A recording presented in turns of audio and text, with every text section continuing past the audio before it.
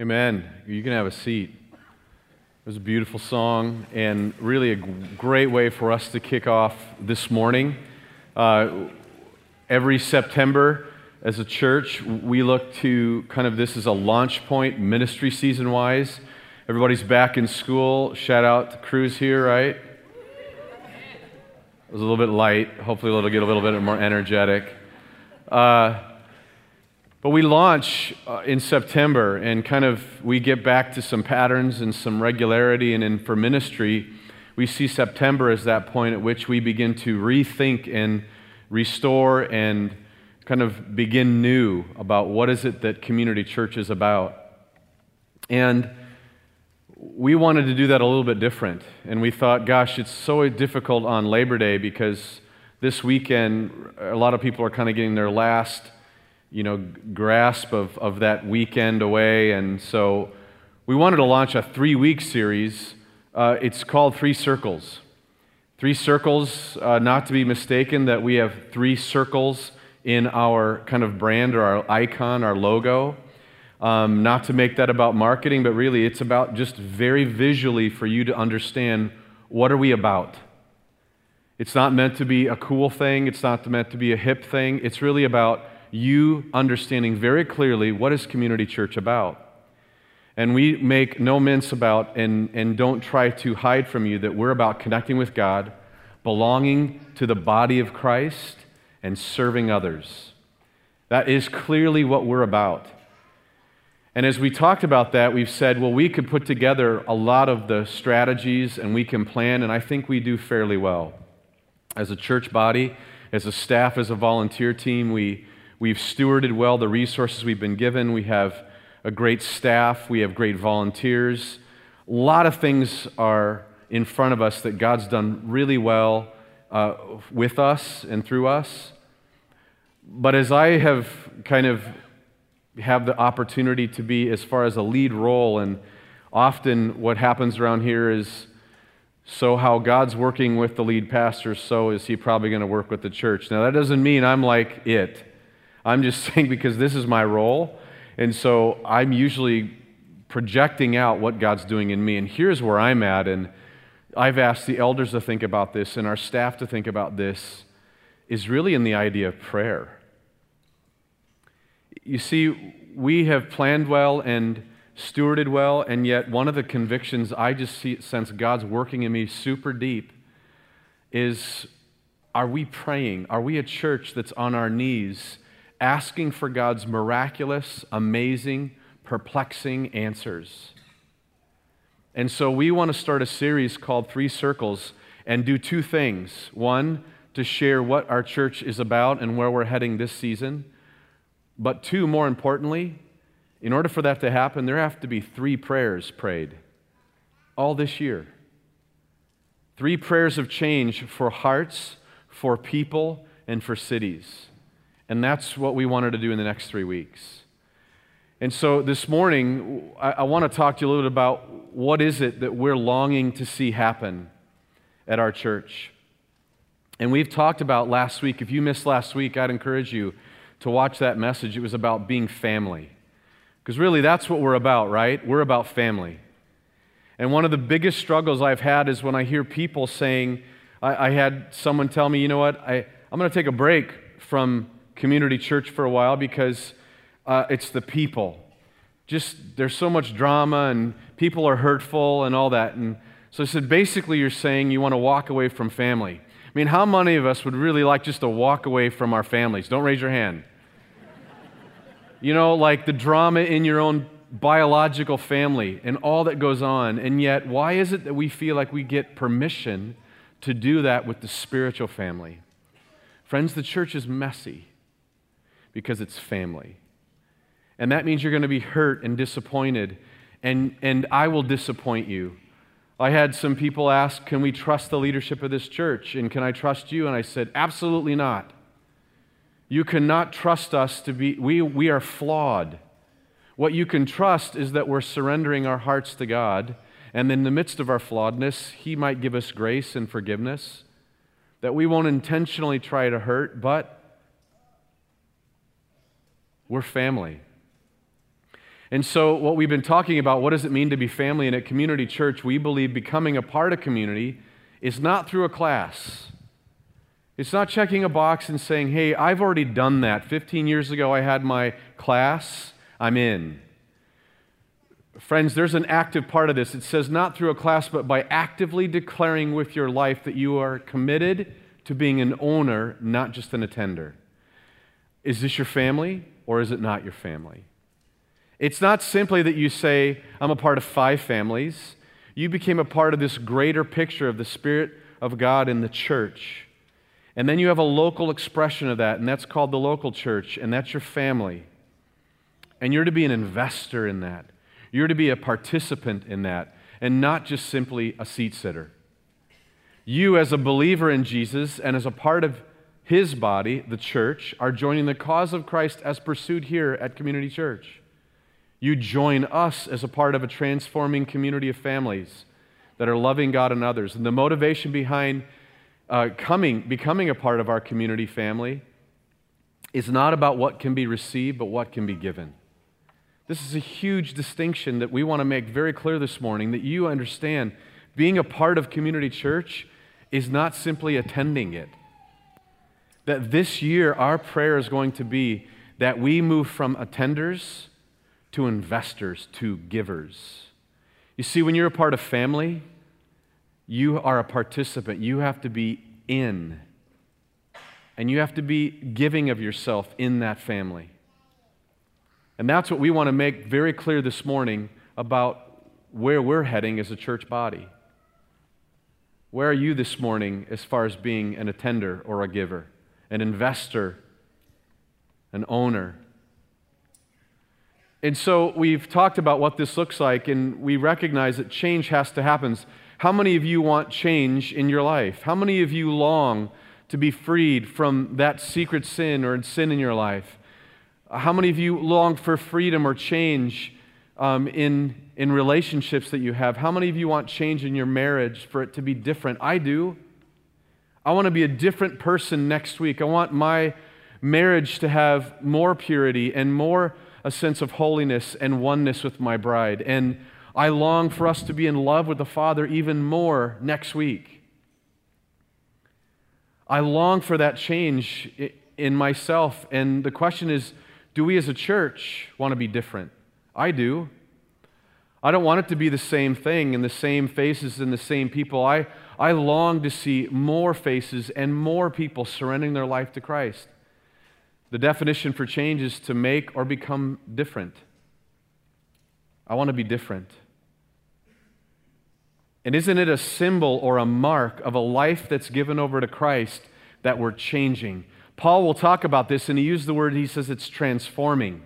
In Romans 12, he says, be transformed by the renewing of your mind. It means that there is something going on with you. The Greek word means it's metamorphosis. It's where we get this word to morph or change.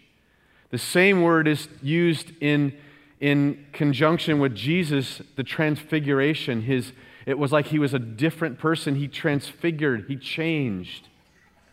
In other words, to be a part of the family of God is not attending services and classes.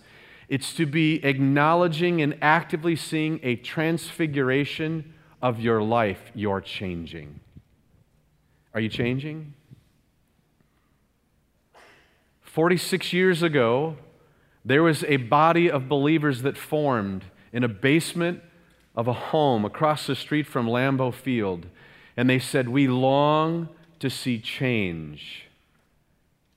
And it was called the beginning of Community Church, Green Bay Community Church, 33 people. It started with prayers back then, 46 years ago. It started with prayers that said, we don't long just to see an attendance to a service, but to lay the brick and mortar, the foundation, that one day there might be a community church that's impacting a city, a community church that's impacting people, and a community church that lives and hearts are being changed. Mark Batterson, in his book Circle Maker, where we are really going to be leveraging a lot of where God's led Mark, he's the lead pastor of National Community Church, and he says in his book Circle Maker, prayers are prophecies. They're the best predictors of your spiritual future. Who you become is determined by how you pray. Ultimately, the transcript of your prayers becomes the script of your life. Let's stop for a moment there. Do you want change? If you want change in your marriage, then maybe the transcript of your prayer life needs to look a very long and lengthy prayer life committed to your marriage. Do you want change in your children's lives? Then the transcript of your prayer life needs to be full and loaded with prayers for your children. Do you want grandchildren that love Jesus deeply? Then the transcript of your prayer life needs to be about that. Do you want your city to change, your neighbors to change, the transcript of your prayers? Do you want to be a part of a church community, a family that's seeing transformation? Then the transcript of our prayers needs to be full and lengthy. In other words, we should be having knee problems in this church because we should be so surrendered in prayer that if our transcripts were be pulled up in heaven's gates, it would be lengthy about, God, would you make this transformation in us? He says, Mark Batterson in his book, the greatest tragedy in life is the prayers that go unanswered because they go unasked. Are we asking God? Are we asking God to do the great change in that family member that you know is far from God? Are we asking God to make that great and radical transformation in your own life in that area of sin? I am. I want freedom from some things in my life, and I want to be different in my marriage. And I'm recognizing and feeling more and more conviction that we plan well, and we've programmed well, and we have great staff, and we have great resources. And with all this, God's asked us to be good stewards of that. We've checked that box. But what I sense God's calling us to this season is sore knees, is lengthy transcripts of prayers that are prayed and asking God to do not just amazing, but perplexing. There are great prayers prayed in the Scriptures, and they're all throughout, and they're amazing prayers. Hannah prays for a baby. Elijah prays to God to prove his power. Jacob wrestling with God. Solomon prays for wisdom. Zacharias and Elizabeth, the parents of John the Baptist, prays for this son that would be ushering in the Messiah. Daniel in the lion's den. Nehemiah prays for restoration of a city, his hometown he's never been in. He is the cupbearer for a king, doesn't have any resources, he has no authority, and says, God, will you restore the walls? Moses prays at the Red Sea, one of my most favorite stories in Scripture. Why? Because it's those Red Sea moments where the odds look insurmountable. And it is in those moments, remember, the Israelites said, were there not enough graves in Egypt? Were there not enough places to bury us in Egypt that you would send us out here to be buried in the desert?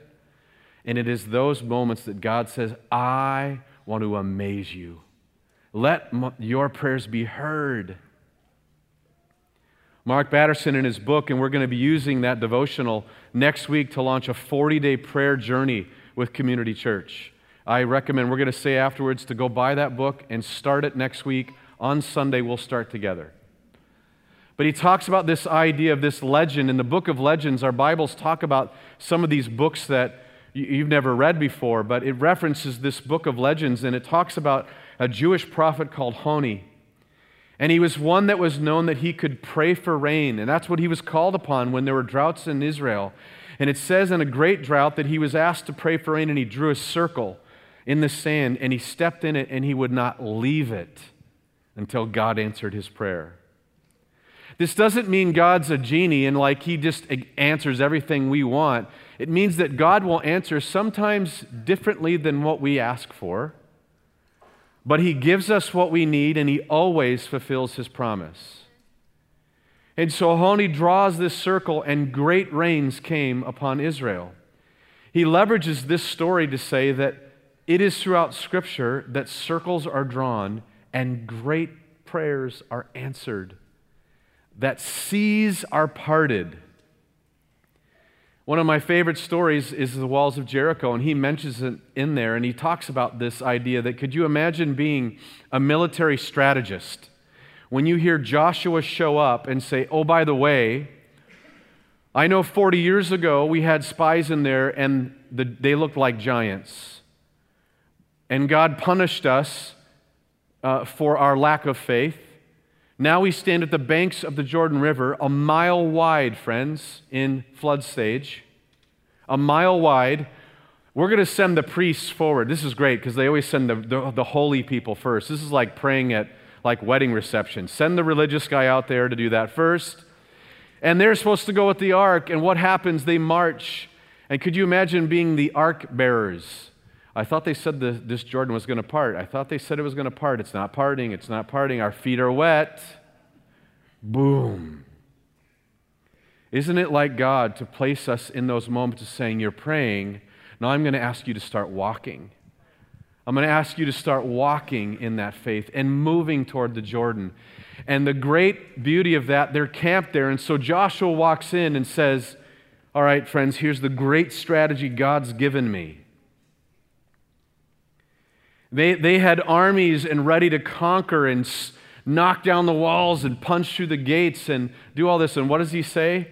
We are going to basically march around this city for 6 days in silence. What? Isn't it like God to bring upon His way of saying, this is going to be all me. No one's going to take the credit for this one, and I'm going to not only amaze you, but perplex you. Because the walls of Jericho, you could build a house on, they were so wide. The walls of Jericho were legendary, could never be knocked down. Yet you're not going to use a battering ram, any military ideas. It is going to be the voice of God that is going to tear the walls down. And so they do for 6 days, march around it in silence until the seventh day they're asked to shout in glory and honor to God, and the walls come down. In other words, they circled. Friends, what are we circling in this church to say that we're going to be different? Do you want to see transformation in the cities? I do. Do you want to see neighbors and friends change? Do you want to see this family change? Do you want to see people changed?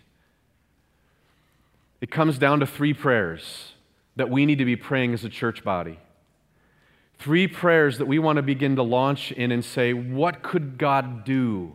If we begin to circle these, and maybe He answers them a bit different, but what if we claim out there that our neighborhoods and our city could change? Because friends, one of the blessings of being in our city is it's small as for a city. And that do you realize that if there's 1,000 believers, I believe, that are committed to circling this city, I think the walls will come down. I think great things God could do in this city, but He's looking for family members that are fully surrendered. 3 prayers. Those 3 prayers are really that they're centered around us changing hearts, changing people, and changing cities. Will this happen overnight? Probably not. Again, 46 years ago, those people in that basement prayed. Could you just wish some of them could now see their prayers fulfilled? They laid seeds that only later became fruit. In his book, he says we want to reap the second after we sow. We want to see God like answer our prayer right now in the middle of the service because we got to leave. We got lunch. If God, you could just answer it right now. But this is the way He works with dreaming big and praying hard. I love this way he phrases this. We need the patience of a planter. We need the foresight of a farmer. We need the mindset of the sower. What if Community Church was known for being a farming church, a planting church, a sowing church? It already has those roots. People have walked this physical property before it was ever built on and saying, God, would you make this a place of prayer? Would you make this a family that surrenders itself fully to you? The prayer is the inheritance we receive and the legacy we leave. Think about that for a moment. We're praying for the next generation. We're laying seeds for your children and their children and their children. That 50 years from now, wouldn't it be amazing to have community church still flourishing, but impacting an entire city, maybe an entire state, maybe a nation, maybe the world? We want to draw circles this next year, but it's going to take us being devoted to prayer. And as we have as our elders, our theme verse, Colossians 4, 2 through 6, Colossians 4, 2 says, devote yourselves to prayer. Friends, this is just a straight command. He says, devote yourselves to prayer. Devote means to give unremitting care to this thing. That means diligent. That means faithful. That means disciplined. Not a Sunday throw prayer. Not a fourth quarter prayer, or Lord, help the Packers win this one, And you know what I'm talking about. Or God, we're in trouble. We're at the Red Sea right now. What if our transcripts start now? What if our transcripts start now and we may not see the answer this year or next year or 5 years from now? I'm having these secret prayers right now and my soul beginning to stir. We had a couple hundred people come to Christ last year, ministry season. I'm praying, I want to see 1,000 people come to Christ. I think if 1,000 people were fully committed to praying for another 1,000 to come, I think, friends, the number is nothing to God, but I want to circle that because I want to see that happen. I want to see that unfold in our city. And not Christians just bumping around church to church like we're like a car dealership or a restaurant, but family members connected to this spiritual family. When we're devoted, I think we'll see cities change, and I think then we might see God change neighborhoods, your neighbors. But only for that to happen, then people have to change, and in order for these cities to change. And if people are going to change, then our first prayer this morning has to be that hearts change. In other words, what we need to circle first this morning is your heart has to change. My heart has to change. And in our logo, it says that arrow goes up. It's you connecting with God. We want just you to know about what Community Church is about. It's not about all these things that you might see here. It's not about a building. Our commitment on Sunday morning is to call you to connect with God. You do that 4 ways. You acknowledge and surrender your life to Jesus Christ. You need to surrender your life to Christ. You do that professing your faith through baptism. And that professing just doesn't happen through baptism. That's the symbol. It's an ongoing thing. You give regularly, you tend to regularly.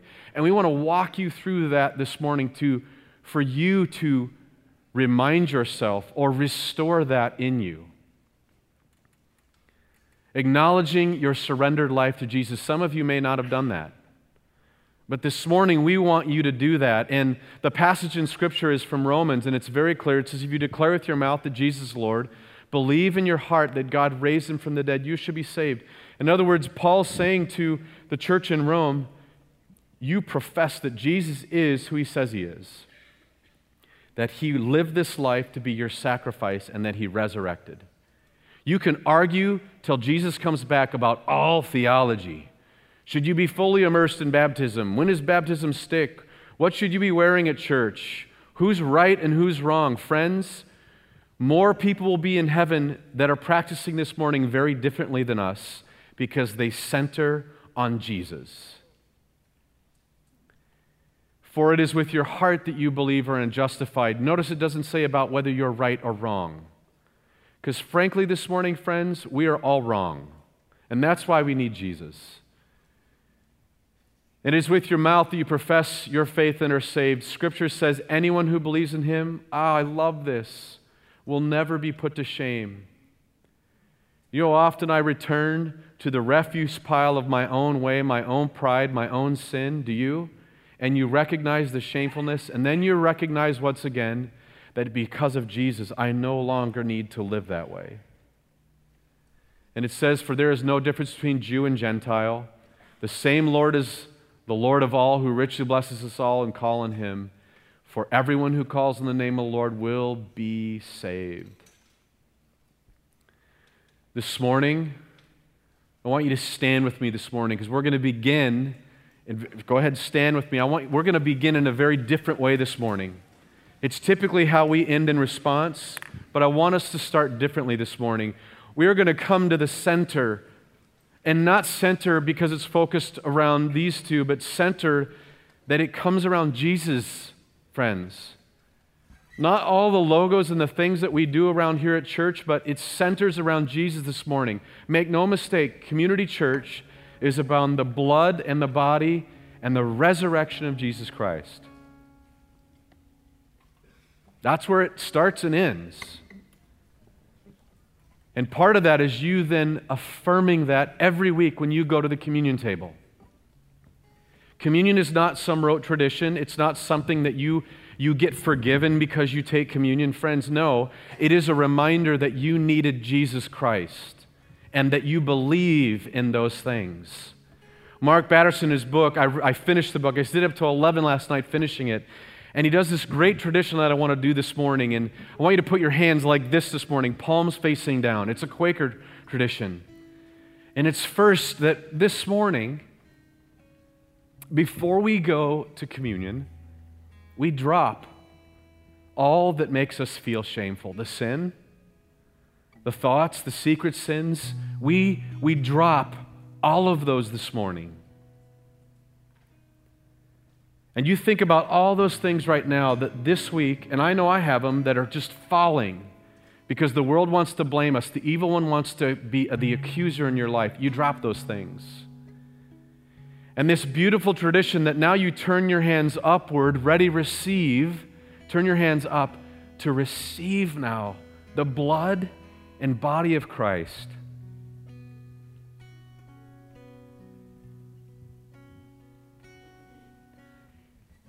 None of us deserve it, do we?